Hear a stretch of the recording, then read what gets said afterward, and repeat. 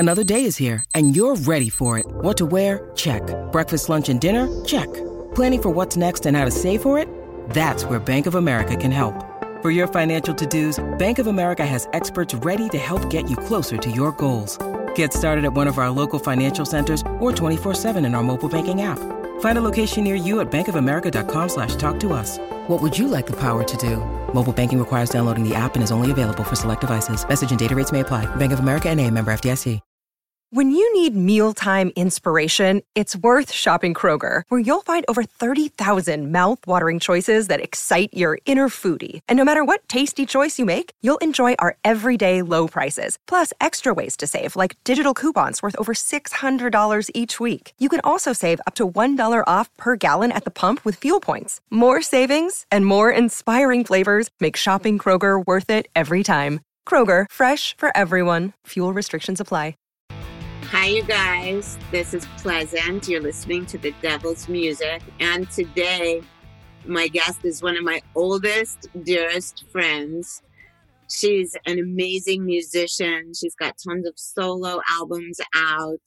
She's a founding member of the Go-Go's. She's an animal activist. And perhaps she's also the only human being in the entire history of the world who fell off a cliff in a drunken Jedi lightsaber duel. Please welcome Jane Wiedlin. Hi, everybody. May the force be with you. Don't fall off a cliff. Hi, Boo Boo. It's so nice to be talking to you. I know. And seeing you on Zoom, you're so beautiful. I love you. Likewise. Well, we're going to save the dirty shit for later. Well, at least to each other.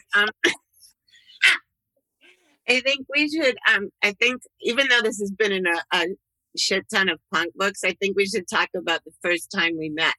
Because the minute I saw you, I was first like, the first emotions were a little bit of suspicion and jealousy, but I also thought you were so cute. And then when I saw what you had to offer in more ways than one, I was super excited. So tell everyone where it was. Okay, so when I graduated high school, right after that, I started college at LA Trade Tech, which was, a technical college, because my parents were too cheap to send me to like Parsons because I wanted to be a designer. So I was in college. It was 1976, and I found out about the punk scene in London, and I didn't know there was a punk scene in Hollywood yet. And I started making punk clothes, and I went to Sunset Strip because there was this store called Granny Takes a Trip. And Granny Takes a Trip used to be like a glitter rock store, and it had just turned into a punk store. So I go in with all these T-shirts I'd made, and like some of them have like zippers over the titties, and some of them have like lyrics from punk songs, which actually the guy didn't like. And in retrospect, I'm like, yeah, those are super corny. But anyways, so while I'm in there selling this stuff to him, this super cool chick walks in who's clearly a punk rocker. And I'm like, oh my God, it's a real punk rocker, because I'd never met one yet. And she was there to sell stuff too. And obviously it was Miss Pleasant. And she gave me a flyer for the Mask, which was the first underground punk rock venue in this hellhole of a basement where the plumbing was always overflowing. And so that's how I found out about the punk movement, and that's how I met you, Pleasant. And I wanted one of your shirts so bad, but in those days, like I didn't ask for, you know what I mean? Like, how, like, cause we were both teenagers. I mean, obviously we were both out of our minds and like completely crazy and scary and stuff, but we wouldn't go like, hey, want to trade shirts or something? Yeah. Yeah. But then after that, I just remember that you were always around and we were always doing scary stuff together. Like, like it for anyone that's listening, the early days of the LA punk scene were so insular, and around these parts in LA, like we were always just sort of called the 100 punks, because there probably wasn't even 100 of us to begin with. But that's how small the punk scene was, and we were all like in it together. And everyone in those days, you could have a frame of reference on someone just by the way they looked. That they'd yes. you know, if they dressed like you knew that like you'd seen the same movies and read the same books and had probably the same psychotic sense of humor. Yes, yes. And the same rebellious nature. And Yeah. I don't know how many people realize that, how the glitter glam rock scene completely spawned the punk rock scene, because everyone I know that became a punk rocker started out like a glitter rocker and listening to Bowie and Roxy Music and Slade and, you know, mostly English bands, by the way. And then we just sort of gravitated towards punk because the glitter rock scene was also like super rebellious. I mean, it was all like sex and, you know, cross-dressing, and it was tons and tons of fun. So I always gravitated towards that kind of shit. Yeah, me too. I think all of us did too. And then there was like the kind of Rocky Horror crossover. And by that, I mean, this was in LA. I don't mean that we loved the movie, but we weren't like the kind of people that threw toast at the screen and stuff. We just went there because we were too young to get into like 21 and over clubs. So we could only go to like the Whiskey and the Roxy and, you know, like sort of underground or illegal events, and the Starwood, which I fucking loved. Oh my God, the Starwood. That's my favorite club from that time, I think. I have dreams about the Starwood and the Sugar Shack. Well, I don't know. I mean, I lived at the Whiskey. I worked at the Whiskey. It's hard, but the Starwood, I think I just have such nostalgia for it because it vanished. Do you know what I mean? Yeah, I know. And now, when you go on the corner of Crescent Heights and Santa Monica, it's like it was never there. I know. That's what I mean. Wait, was it really there? But I mean, that's kind of like LA in general. Like now when I go to LA, I don't know where the fuck I am. Like everything's changed so much. And I don't know. It's funny as you get old how like all your memories start disappearing, both things literally, like physically in the universe, but also in your brain. Although you remember everything, Pleasant.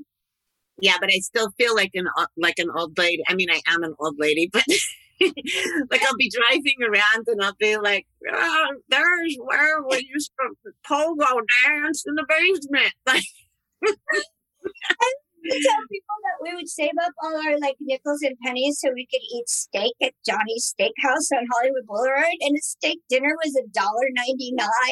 That was really expensive.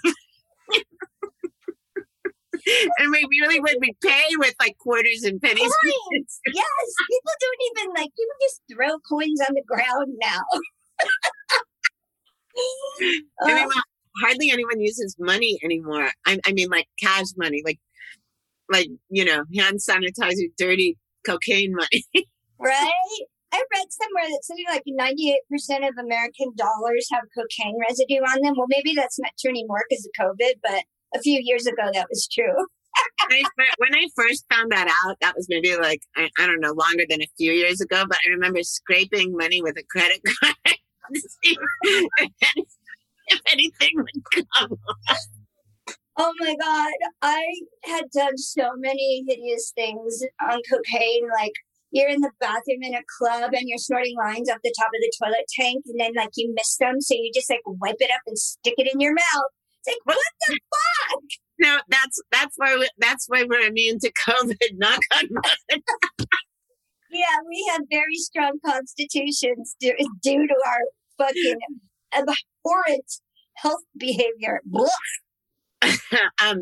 Okay, so I'm gonna speaking of the white lady, remember the fucking like Weimar Republic party at your house? Oh shit, dude, I'm not even kidding. I was going through my 8,000 photos on my iPhone yesterday, and because it's old, it's like I can't take any more stuff putting photos in. So I was like trying to get rid of photos or whatever, and I came up with all those photos from that party, and I was dying. And the first thing I got, because I had on that full on, really super hot, cute, like German uniform thing with like the hot pants and the corset and stuff. Yeah. And I'm like, I should write on these photos that it's not Nazis. I have this huge paranoia that people will find like an old photo of me or something and go like, look at her wearing Nazi shit. Because I don't know if you remember, but that was when we were like buying East German army shit because it was like super hot looking and it was really cheap at a surplus store. Yeah.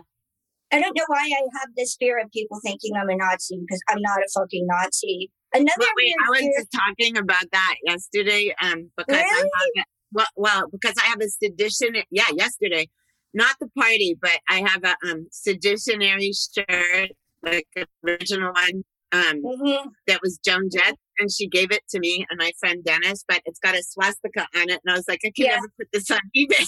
I know. That's the depressing part. One of my best friends named Keats, who died a really long time ago, like around. Oh, I love Keats. Keats was the author boy at that party. Yes, he was so love funny. you. We had to. Okay, I have so many more stories about Keats, but he and his boyfriend Tev went to Argentina on vacation, and apparently there's all these crazy flea markets with all this insane shit because all the Nazis fled there after World War II, and they brought all their like priceless antiques and all their ephemera and knickknacks and shit. So of course, because they're super sick and Tev is Jewish, they bought a bunch of like fucking swastika shit. And it was funny to them. Of course, now this is 20 years later. It's not funny to anyone. It's super awful. So they bring it all back. And then Keats dies a year or two later. And Tev gives me all this fucking swastika shit. And I'm like, oh my God, what am I supposed to do with it? So it's Keats's, and I loved him, and I want to honor him. But what am I supposed to do with it? Obviously, I can't sell it. Nobody will buy it, and plus, that's just super icky. So I wrap it up in like 1,000 pieces of paper, and I put a note on it. When you find this and I'm dead, I was not a Nazi. I just don't know what to do with this. Did you put it in like a bottle and send it into the ocean? They should have done. No, I have this like pirate lunchbox that I hid it in, and then I put it in a pirate lunchbox and hid it. God. Okay, so here's the other thing that also yesterday, this is so fucking weird. I was looking at my house and I was like, I better start cleaning out my drawers because in case I suddenly die, there's some horrifying shit in here that should be burned. But it wasn't like Nazi relics. It was like shit I wrote or just like pictures that like, I mean, it's not like I'm curating photos for after I die, but I mean, like some of them just weren't flattering, dude. Yeah, right? Exactly. Throw out the unflattering ones. I think it's funny. Like, everybody thinks like anyone's going to care about their stuff after you die. Like, everyone's just going to dump everything. And that's why I am like a compulsive dumper. I get rid of everything, which is probably kind of dumb because, like, literally, this shit I have thrown out, people get so mad at me. But, yeah, because I know from losing my parents and stuff, everything just gets thrown out. So why? Why bother? But also, they weren't you. And also remember how we always were. We always looked through people's trash and got great shit. Yes. And I know a lot. This gives me hope for the future. I know a lot of girls that are in their 20s and early 30s that do it. And so, have you ever seen them wearing old clothes of yours or anything? Oh, yeah. I've seen bag ladies wearing my clothes. I mean, we used to be called bag ladies. Now we would call them unhoused women, but yes. Oh, that's much better. Remember that bag lady that we called Pinhead, and she wore I forget what it's called. It's like from the Renaissance, the pointy hat. Oh, yeah, like a wimple. A wimple, thank you. She lived in the Canterbury, and I always loved her. Like, I don't know what her story was. Like, she was maybe a failed actress or something, but she obviously lived in the Canterbury for like 100 years. Yeah, and then she was a drug den. Yeah, well, it was during the drug den. No, but I mean, like she might have lived there, like when she had a small studio contract or something. Yes, because that's what that place was built for. The Canterbury, it was built for starlets to get their start, and then it ultimately became a place for punk rockers to get their start. But she died, and nobody noticed she died for weeks because obviously she was like a bag lady and she didn't have any friends or whatever. And I guess finally someone smelled it, and they figured out she died, and so I went in there and stole one of her dresses. Did you wear it? I still have the dress because honestly, I still feel guilty about stealing it, even though she was dead. And plus, you should put that in a lunchbox and write that and send it to heaven. Okay, let's take a break. I stole this dress from the dead lady.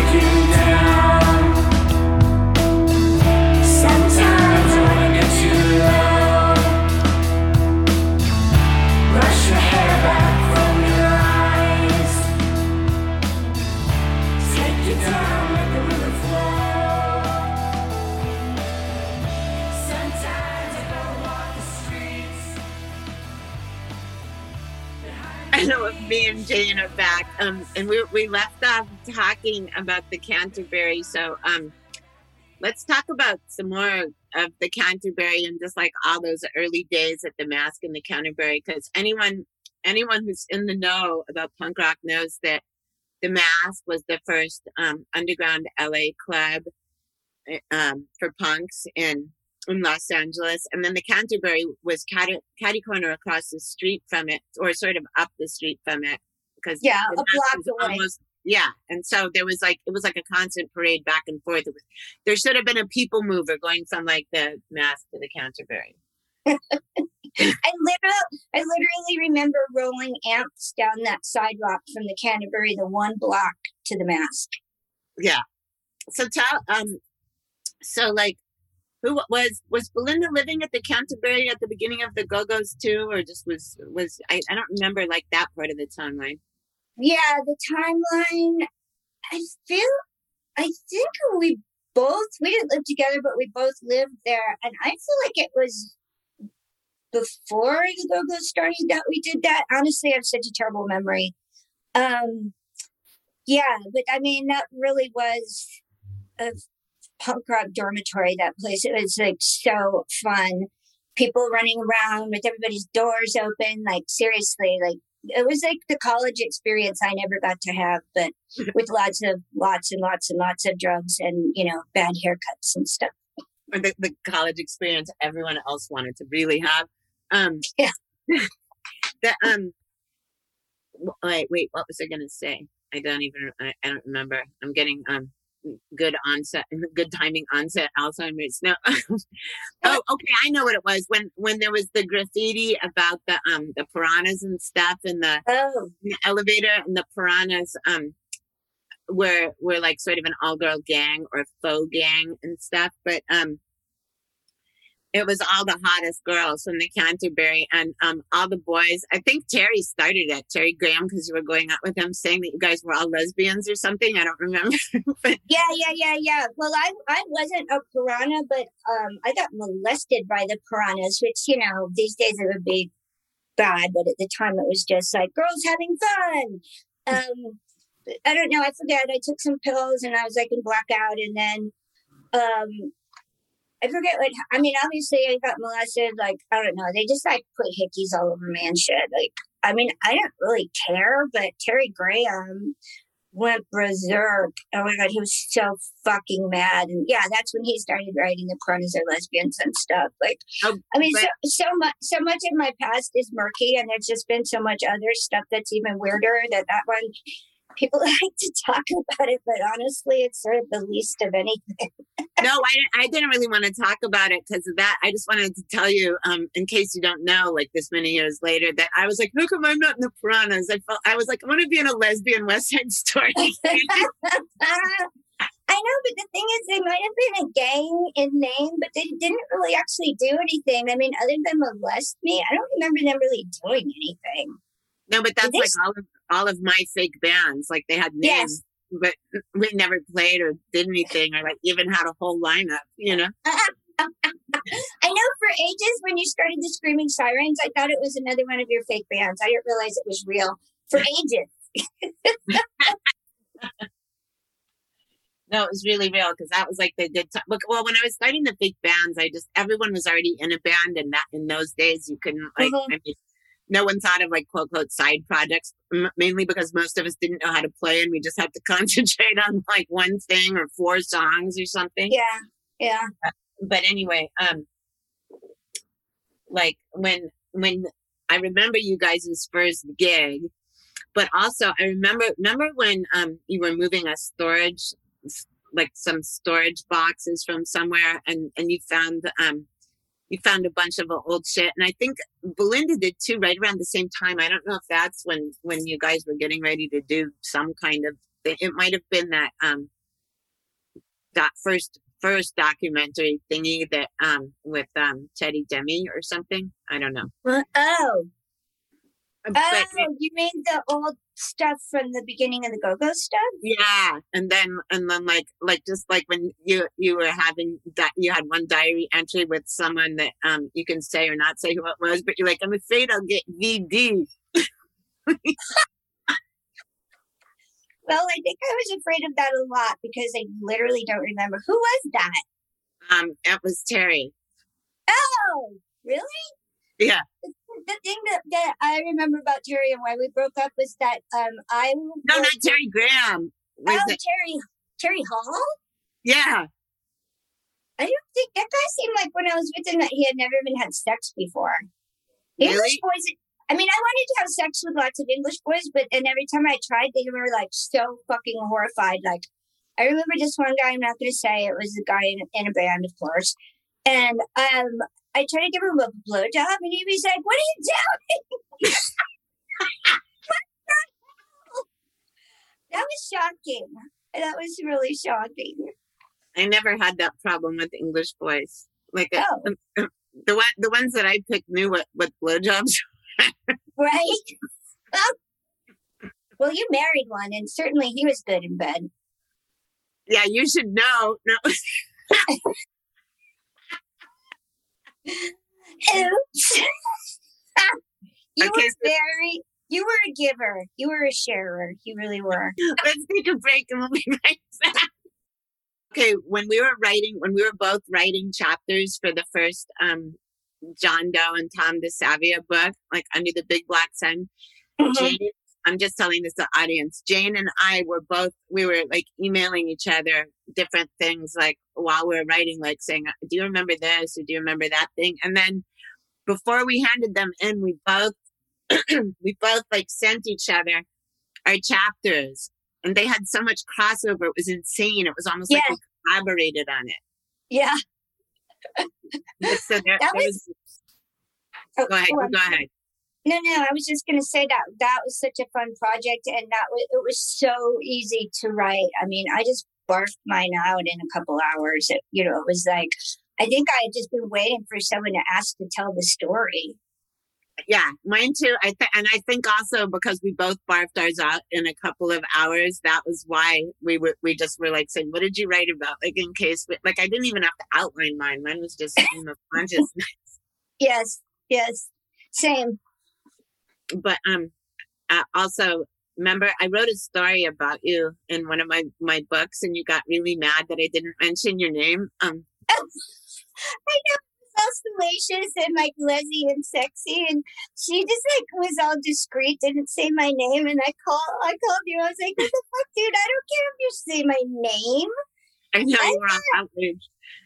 I am so not ashamed of anything in my past except the times that I have been unkind to people. Those are the things that haunt me. Oh, and one more thing. One night I ate this big dinner in town, and me and my husband at the time, we were driving home, and we lived down in the sticks, and all of a sudden I had to do a giant shit, and I actually had to stop in front of my accountant's office, which was this little house on Doheny, and I pooped in his side yard because I couldn't hold it in, and that is the thing I'm most ashamed of.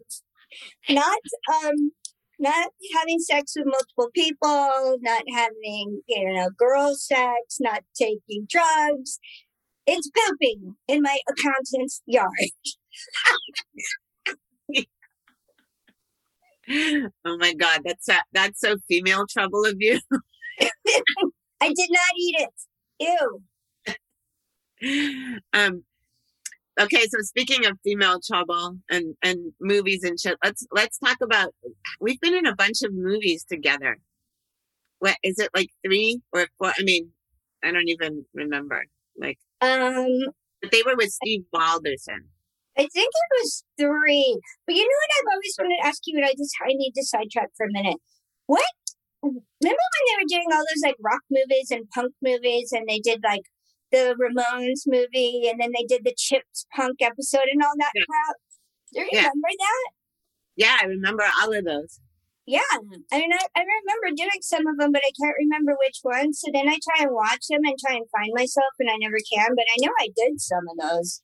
People call me all the time, even or text me, even sometimes when I'm in foreign countries or when they are, and like someone said they were watching like a movie at 4 a.m, and it was weird because I had just seen them on TV and some other special that was current. You know what I mean? Mm-hmm.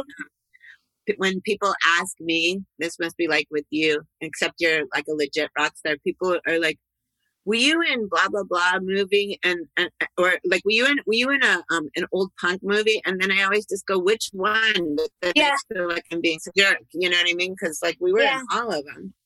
I know. And remember, it was like, wow, you actually got paid. What did you pay, like $10 and get free lunch or something? Or sometimes they didn't even pay. They just gave us lunch. Yeah, but that was worth it because we didn't have any other work because of what we looked like, unlike now. Exactly. Except when I worked at Norm's coffee shop in La Cienega and I had to wear a wig because my hair was like, looked like snow cone head.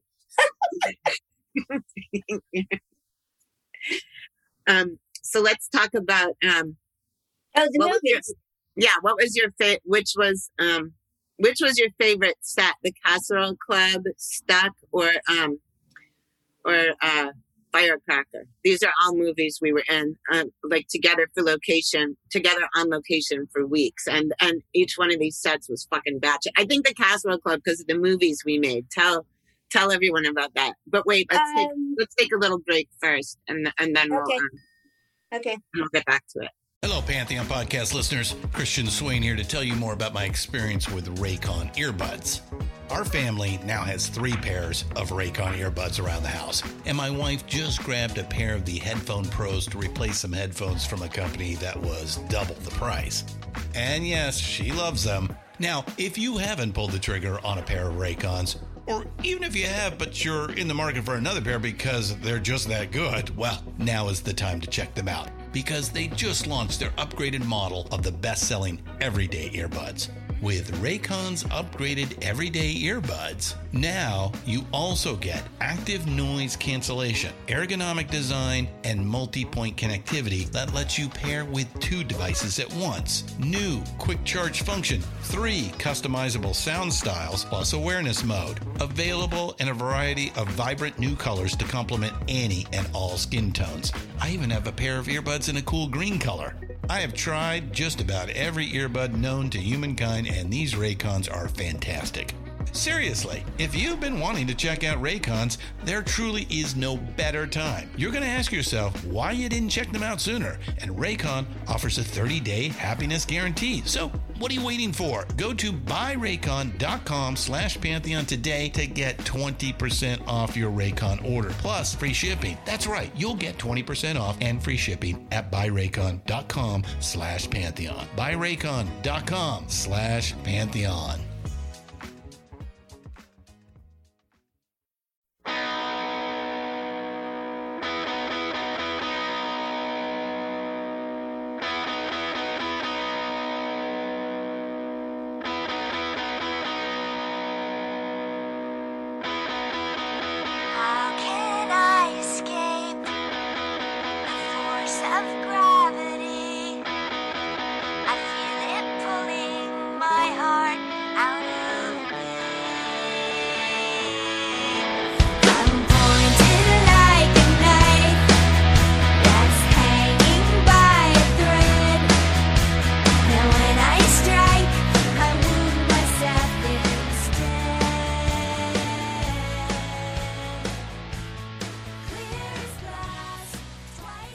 Okay, now we're back, and Jane and I are talking about some major Hollywood shit on location. So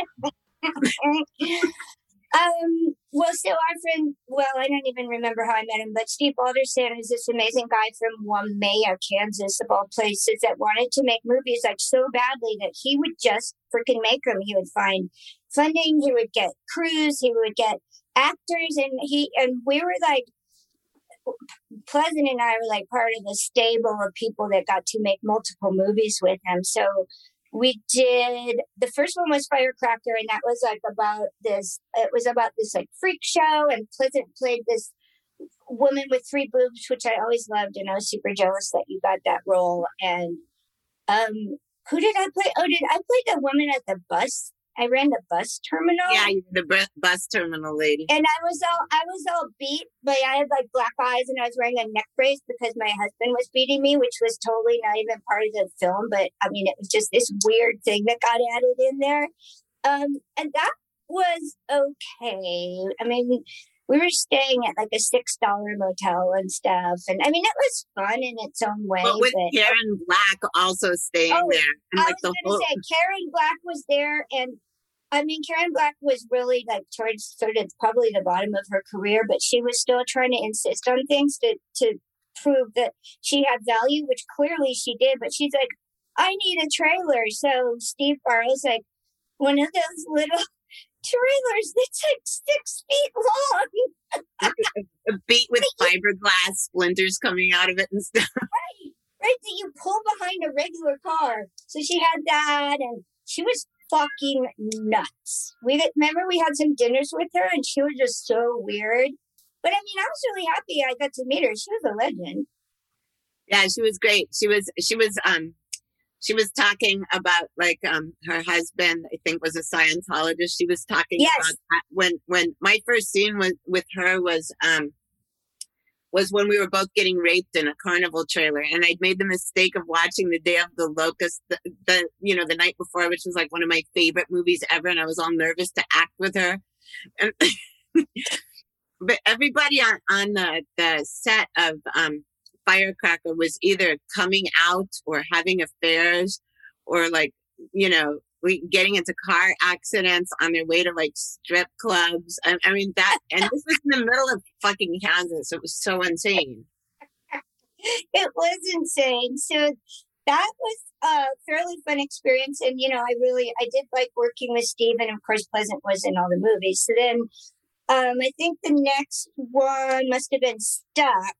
Which was, where were we? Were we in Georgia? Yeah, we were in Macon, Georgia, and this was a women in prison movie. It was a women in prison movie, and I got to play a sort of like, I don't know how do you say it politely now, mentally? You were a neurodivergent prisoner. Thank you, neurodivergent. I love that. And so basically, I had this girlfriend who was played by Susan Traylor, who is actually like a real actress and super amazing. And, but I would just repeat everything she said. So it was a really easy role. And my favorite part was the one day that we shot, like we were doing our exercise, walking in circles around the prison yard. And I just like laid down in the grass and started doing like grass angels, which are snow angels without snow. And that was my favorite part of the movie. The other thing was we had these uniforms that Steve got for us that were, our prison uniforms. And basically, they look more sort of like house cleaner uniforms. They were like these little mustard colored dresses. And he said, embellish them how you like. So I went to the fabric store and I found all these, this fabric with like cute kittens on it. And then I sewed the cute kittens onto mine. It was really cute. I love that movie. I think that was my favorite. We had so much fun. Do you remember when we were walking through that actual prison? We were at the Bibb County prison in Georgia, and we didn't know that there was like the bailiff was like, he was like, ladies, when you are walking through the Bibb County prison, do not make eye contact, do not make oral do not speak to any of the inmates. And then we passed at the end of the hall, but they were all wearing striped jail outfits and like hats and shit. Like seriously, like, oh brother, where art thou? And it was either you, I think it was you, and you're like, look, is someone else making a movie? And they were chained together, it was a fucking chain gang. And they were walking towards us, and we were click-clacking down the hallway in our little tight dresses and our spike heels. And we were like, hi. And they started catcalling us. And the guard was like, do not make eye contact. Do not make verbal contact with the inmates.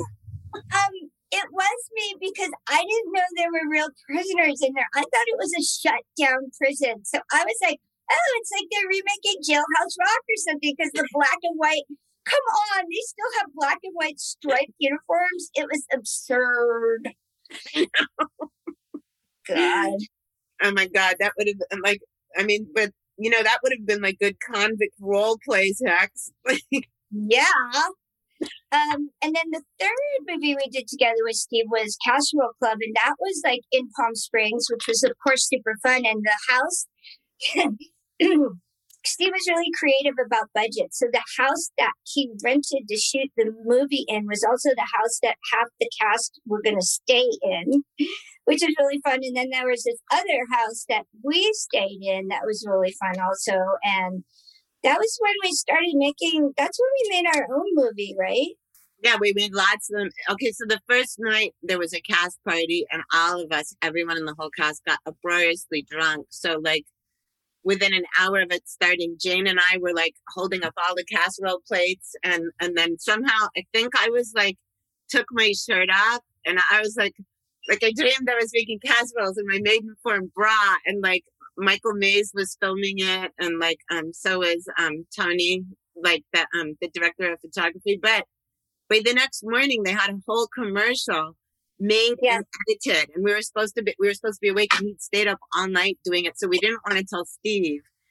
But then we made every night we made commercials. Most of them were about Pyrex, which is, oh my God, it was, well, I hate saying things were so funny and then not explaining why they were funny, but you can imagine that here we are working like 12, 14 hours a day on the real movie, and then at night getting super drunk and then making like fake commercials, and then Steve kept finding out and telling us to stop, but we kept doing it anyway. But my favorite one was when you and I decided to do Silence of the Lambs, and like the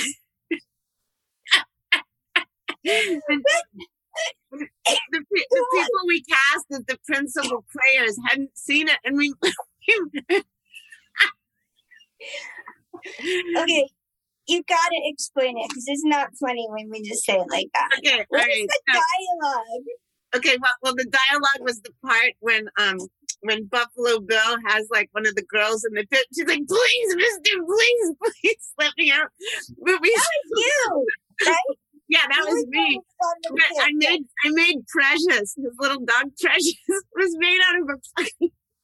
We shot this one in September in Palm Springs, so this one was made out of a little white Halloween mask of a cat with feathers around it, like glued onto a white roll of paper towels. That was and then I was holding a piece of Pyrex, and the reason I was gonna get the hose was because I was using like a metal pot and not Pyrex, like a metal casserole. Then Jane said, "I have an idea," and she went running away into our little like casita that we were sharing, and she like rips the fucking mattress off the bed and hauled the bed springs out and stood them up, and then she wanted Nick, this guy who was really cute. I think he played with, was he your love interest? I can't remember. I can't remember either. Okay, well, he was really cute, but we decided that he needed to be Hannibal Lecter for the jail scene. So do you remember we put a plastic colander on his head because obviously we didn't have one of those mask thingies.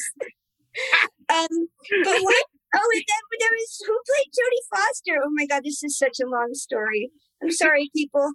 So some of us Jodie Foster, right?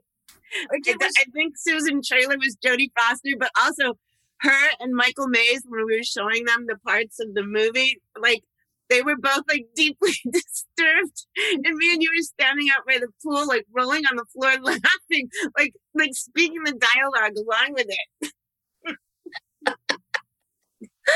And what about the one we did? It was a trailer for Brokeback Mountain, but at the end, they turn to each other and say, "I just can't quit you, Pyrex."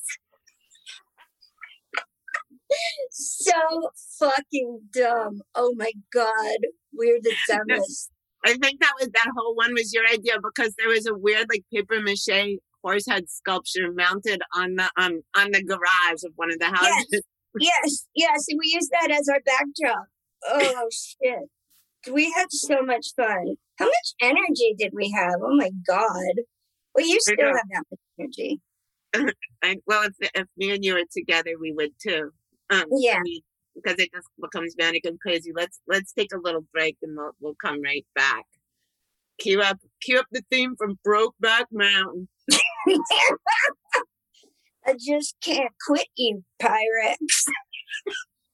Do it, don't do it, don't do it, do it, do it, do it, do it, do it, do it, do it, do it,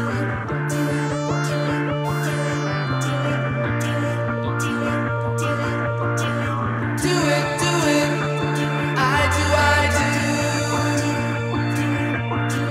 Do it, do it. I do.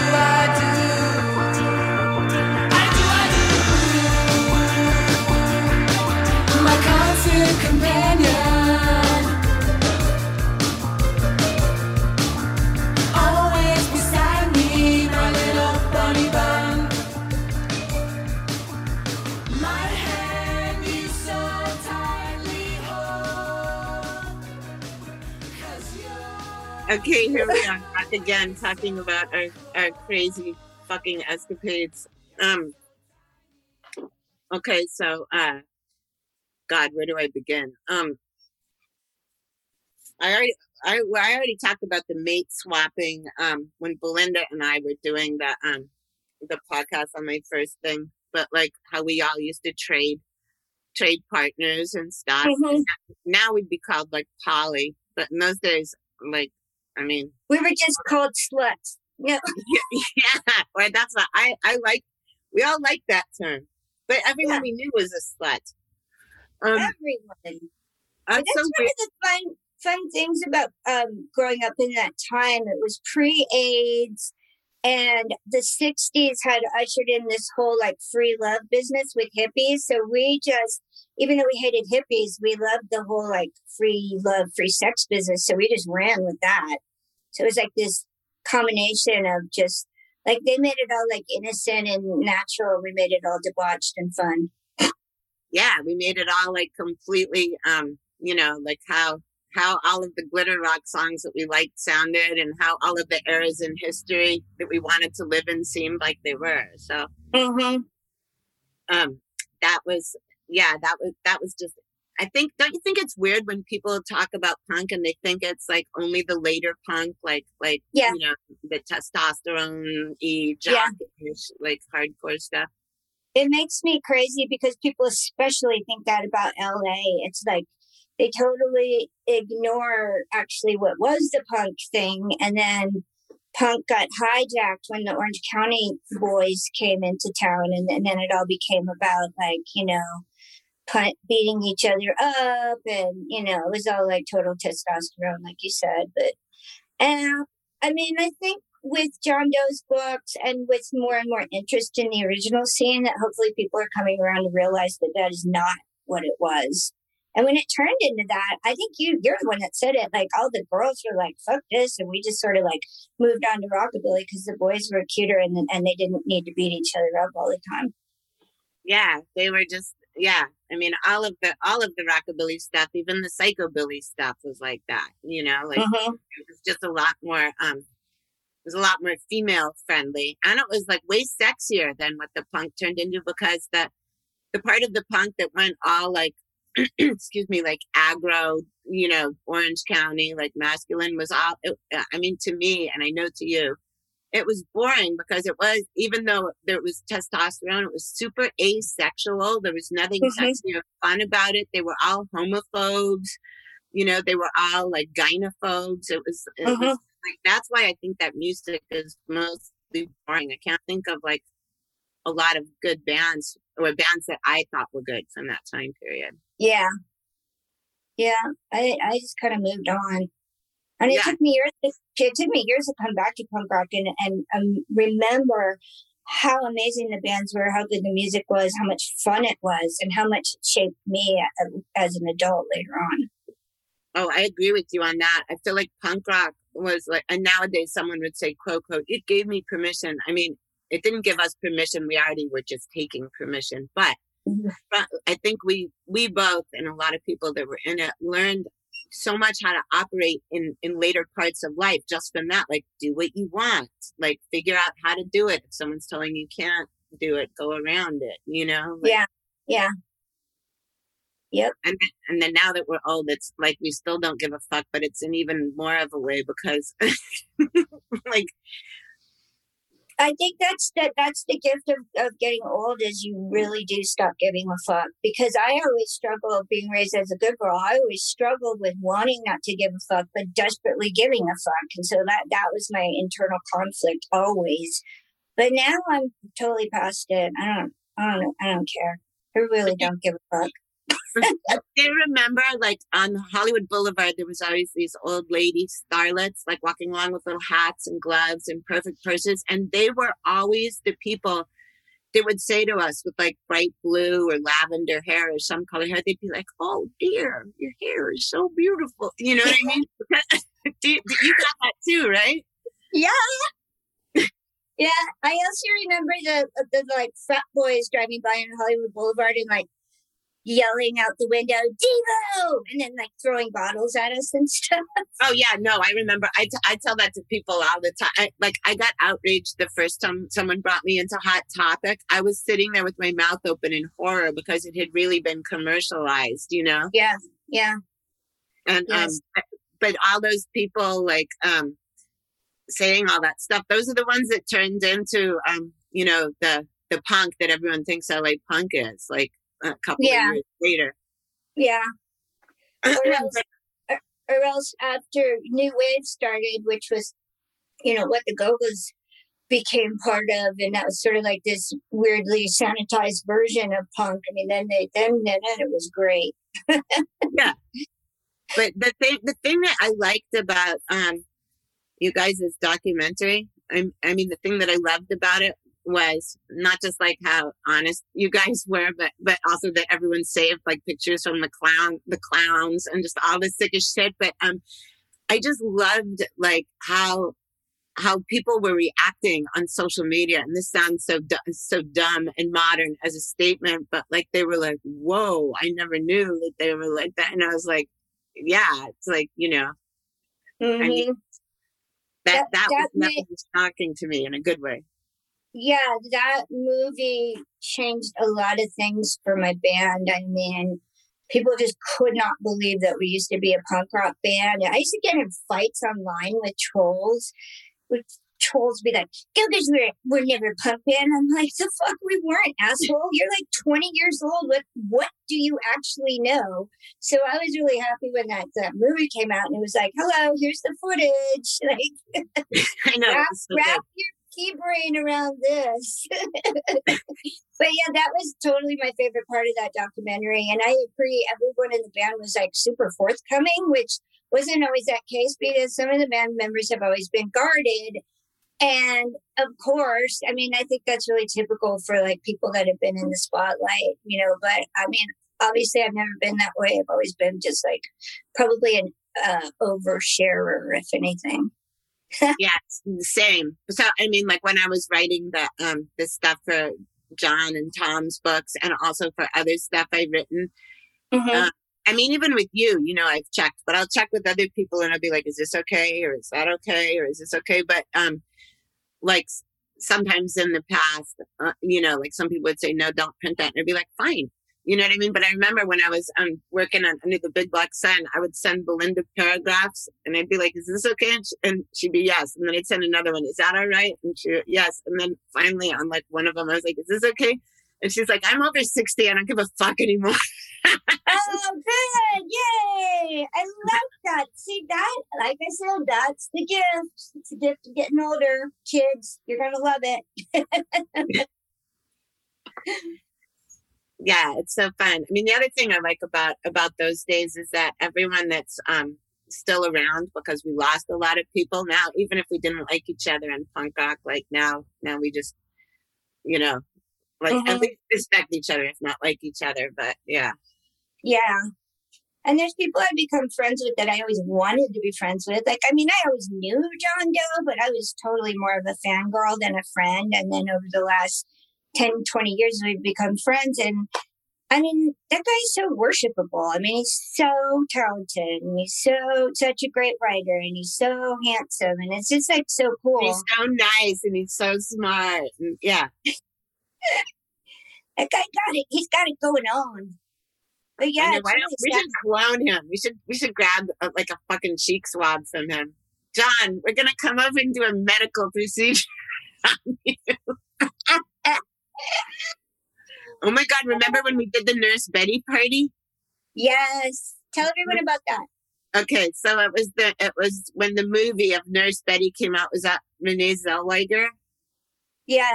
Okay, so I think Jane and I got asked to host a party for it at this drag queen club called Drag Strip 66 in LA. And Which was the best club ever. yeah, it was so But sick. this was that was like in the late 90s, right?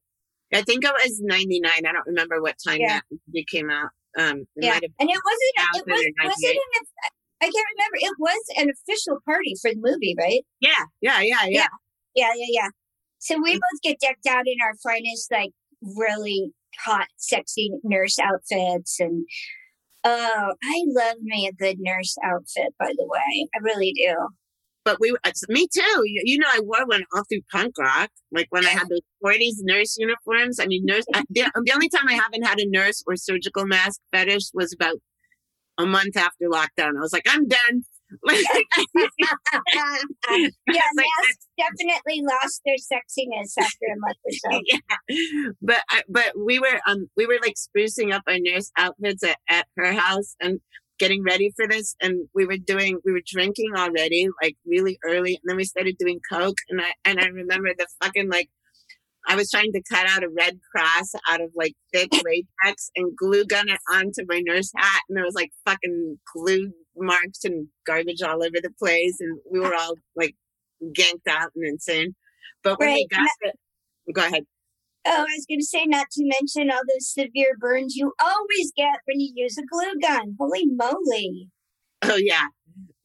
Especially when you're inebriated doing it. But we walked into the club, and we didn't know it was going to be as crowded as it was. But we got there probably like an hour later at least than we should have been, and it was packed. And there was people running around in like fucking hospital gowns with their dicks hanging out, and like all these tall nurses and stuff. And Jane and I were just stopped at the door, and she turns and whispers to me, which was actually yelling because it was like really loud in there.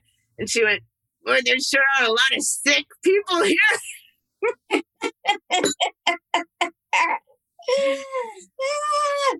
So we Oh man, those are the days.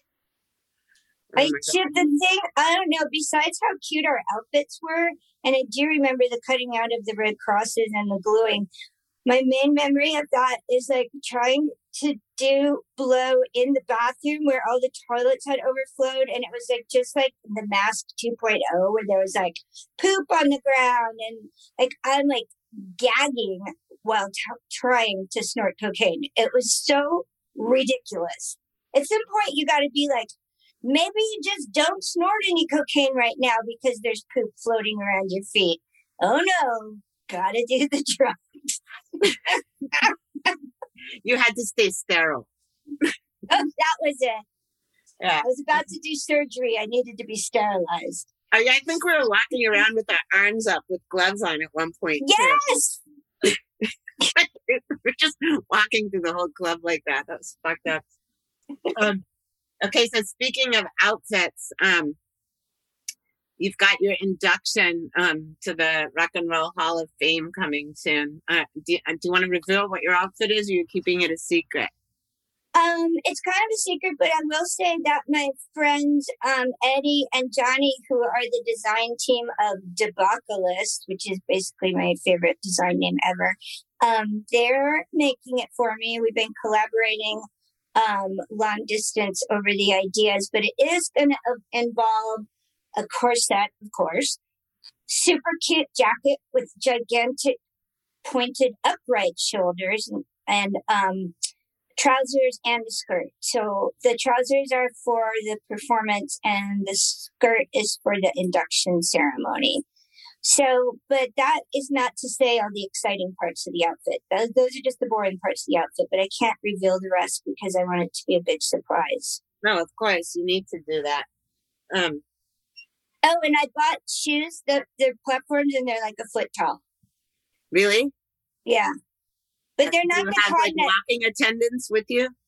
No, because they're not the kind like Lady Gaga wear, which I don't get how she walks in those. Mine are just like more like, the monster army boots, the platform and the heels are almost the same height. So I end up being hopefully I'm going to be 6 feet tall, which has always been my goal in life. And it's going to look really stupid because I realized the other day that I'm going to be like 8 inches taller than the tallest go-go. That means you'll have to stand in the middle. Yeah, but I will say this, my skirt is going to prevent me from standing near anybody. I'm just saying. Oh, maybe you could have the other girls hide under it, like in the Nutcracker, and they could come out from underneath it. So tell me, what kind of stuff do you have like coming up in the future? Or tell everyone about your animals first. Who do you have now? Oh, like, okay. Like a miniature horse, or am I hallucinating?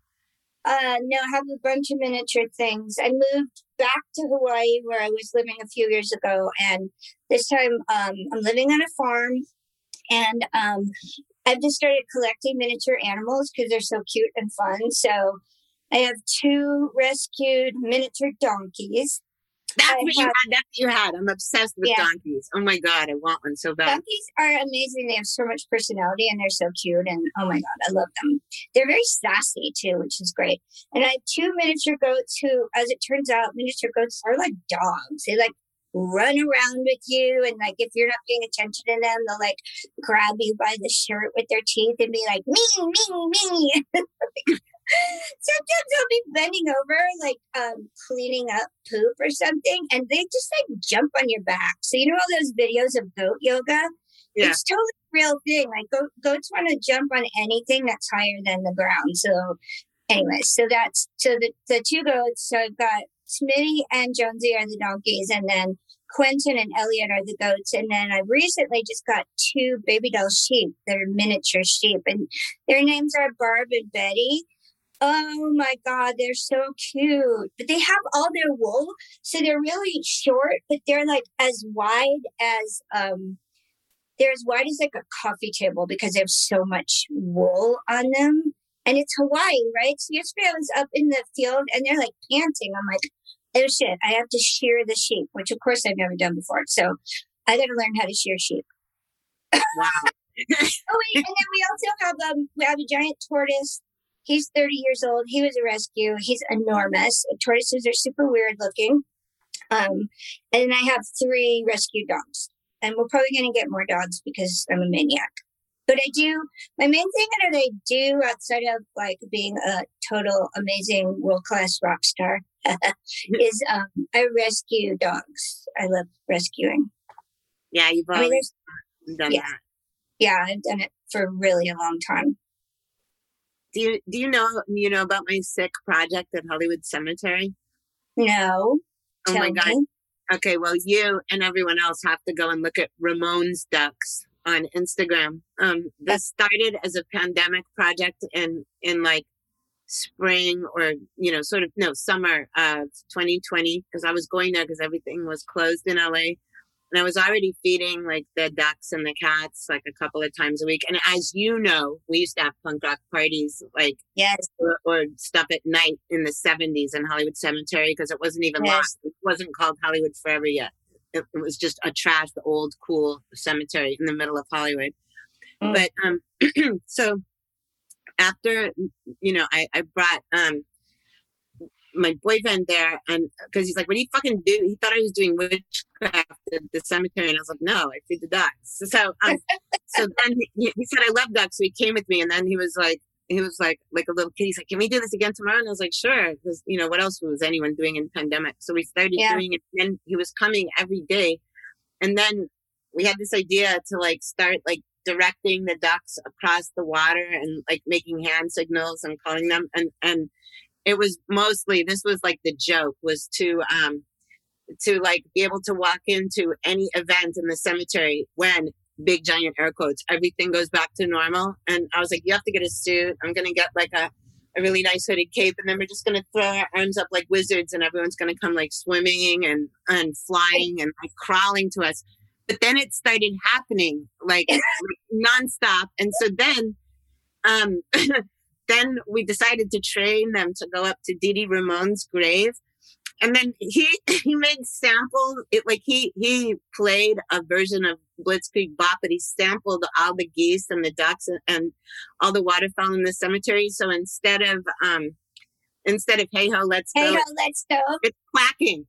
It's Oh, I love that. And then you had footage of them running up to Dee Dee's grave?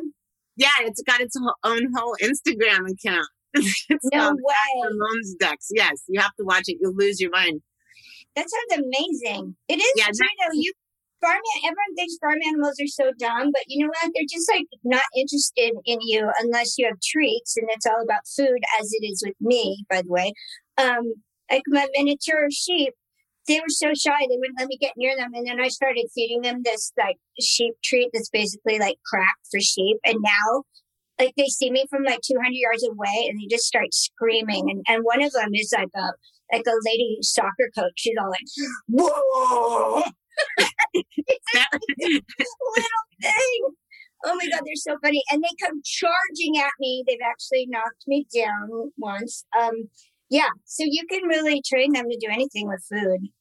That was like the lead singer of Ducks Creek Bop was like a little girl mallard, and her name was Loudmouth, and you could hear her from all the way across the cemetery. But as soon as they figured out there was food at Didi Ramon's final resting place, yeah, now we'll play like the song through a speaker, and all the ducks come running or flying from all different parts of the cemetery to come up there every fucking day at like what? 45. Yes. Yeah, so you have to. They're trained to come to Ramon songs. Yeah. Totally, yes. That's genius. It's 11:11, Pleasant. Oh my God. Yay. Of course it is. Let's make a wish. Okay, wait, we're going to have a moment of silence as we make a wish, and everyone that's listening will too. 1, 2, 3.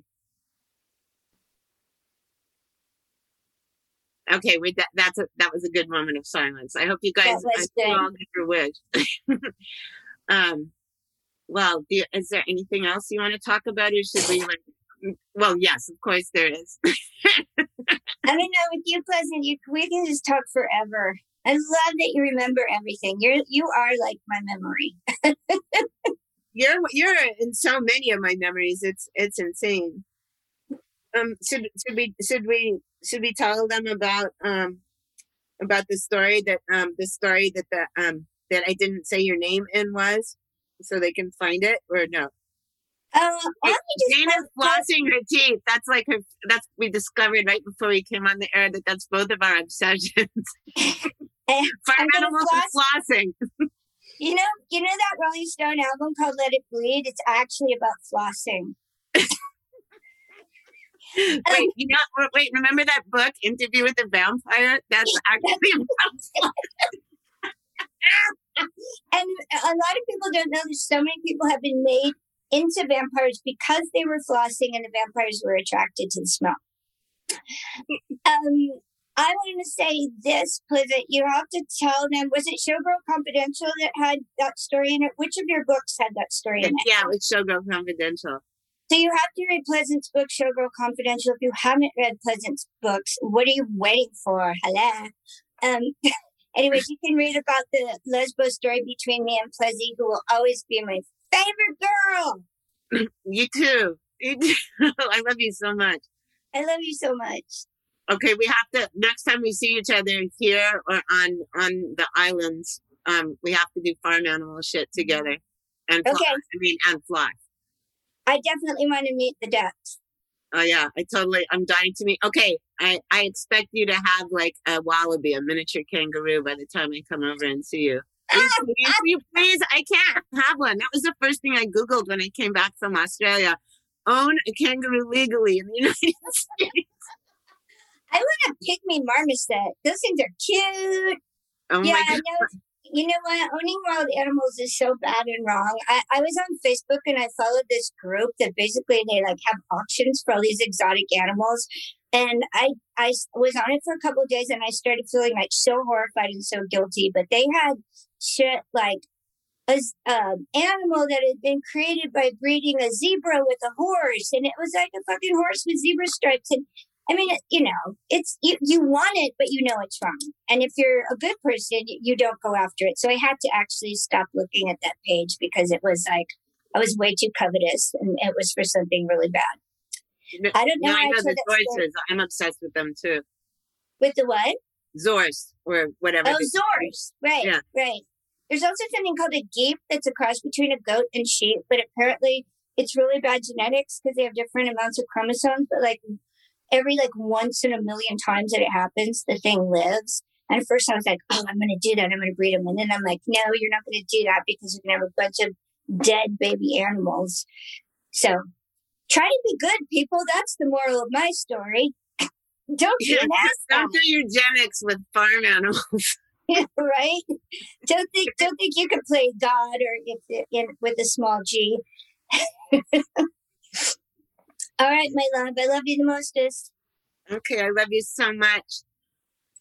You guys, that was Jane Wiedlin, and that wasn't even like a 30, a 38th or a 42nd of how exciting and amazing she is. We could probably do like a 4-hour version of this podcast, but maybe we'll do it and put it in a lunchbox and someone can discover it from us posthumously. All right, you guys. See you next time on The Devil's Music.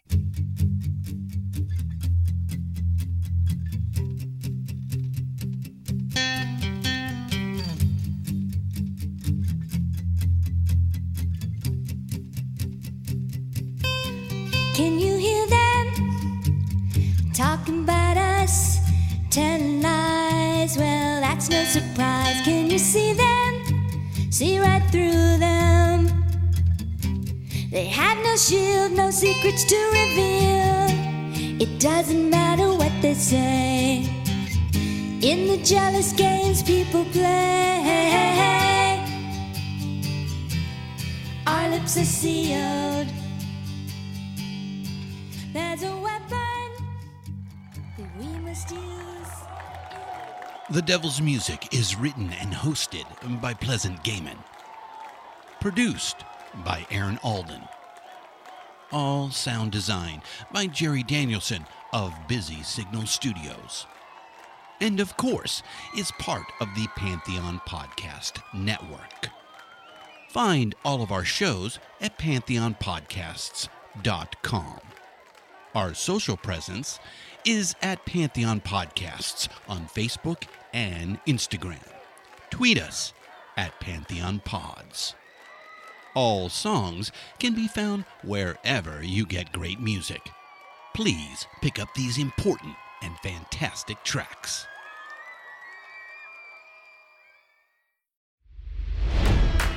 It's NFL draft season, and that means it's time to start thinking about fantasy football. FantasyPoints.com features industry-leading experts and prognosticators using proprietary hand-charted data to help you score more fantasy points. FantasyPoints.com is the place to go for whatever kind of fantasy football you play. Whether you play fantasy football, daily fantasy sports, or do a little bit of everything, Fantasy Points has the meticulously researched content to guide you to victory. And why wait for the fall? Fantasy Points also covers the new spring football league, the UFL. Join the guru, John Hansen, Scott Barrett, Joe Dolan, and other massive names in the fantasy football universe with an exclusive offer. Use code Pantheon for 15% off any Fantasy Points package, including the all-in package, with access to every article, tool, and data nugget that Fantasy Points has to offer. That's FantasyPoints.com and code Pantheon for 15% off at Fantasy Points. FantasyPoints.com, code Pantheon. Score more fantasy points.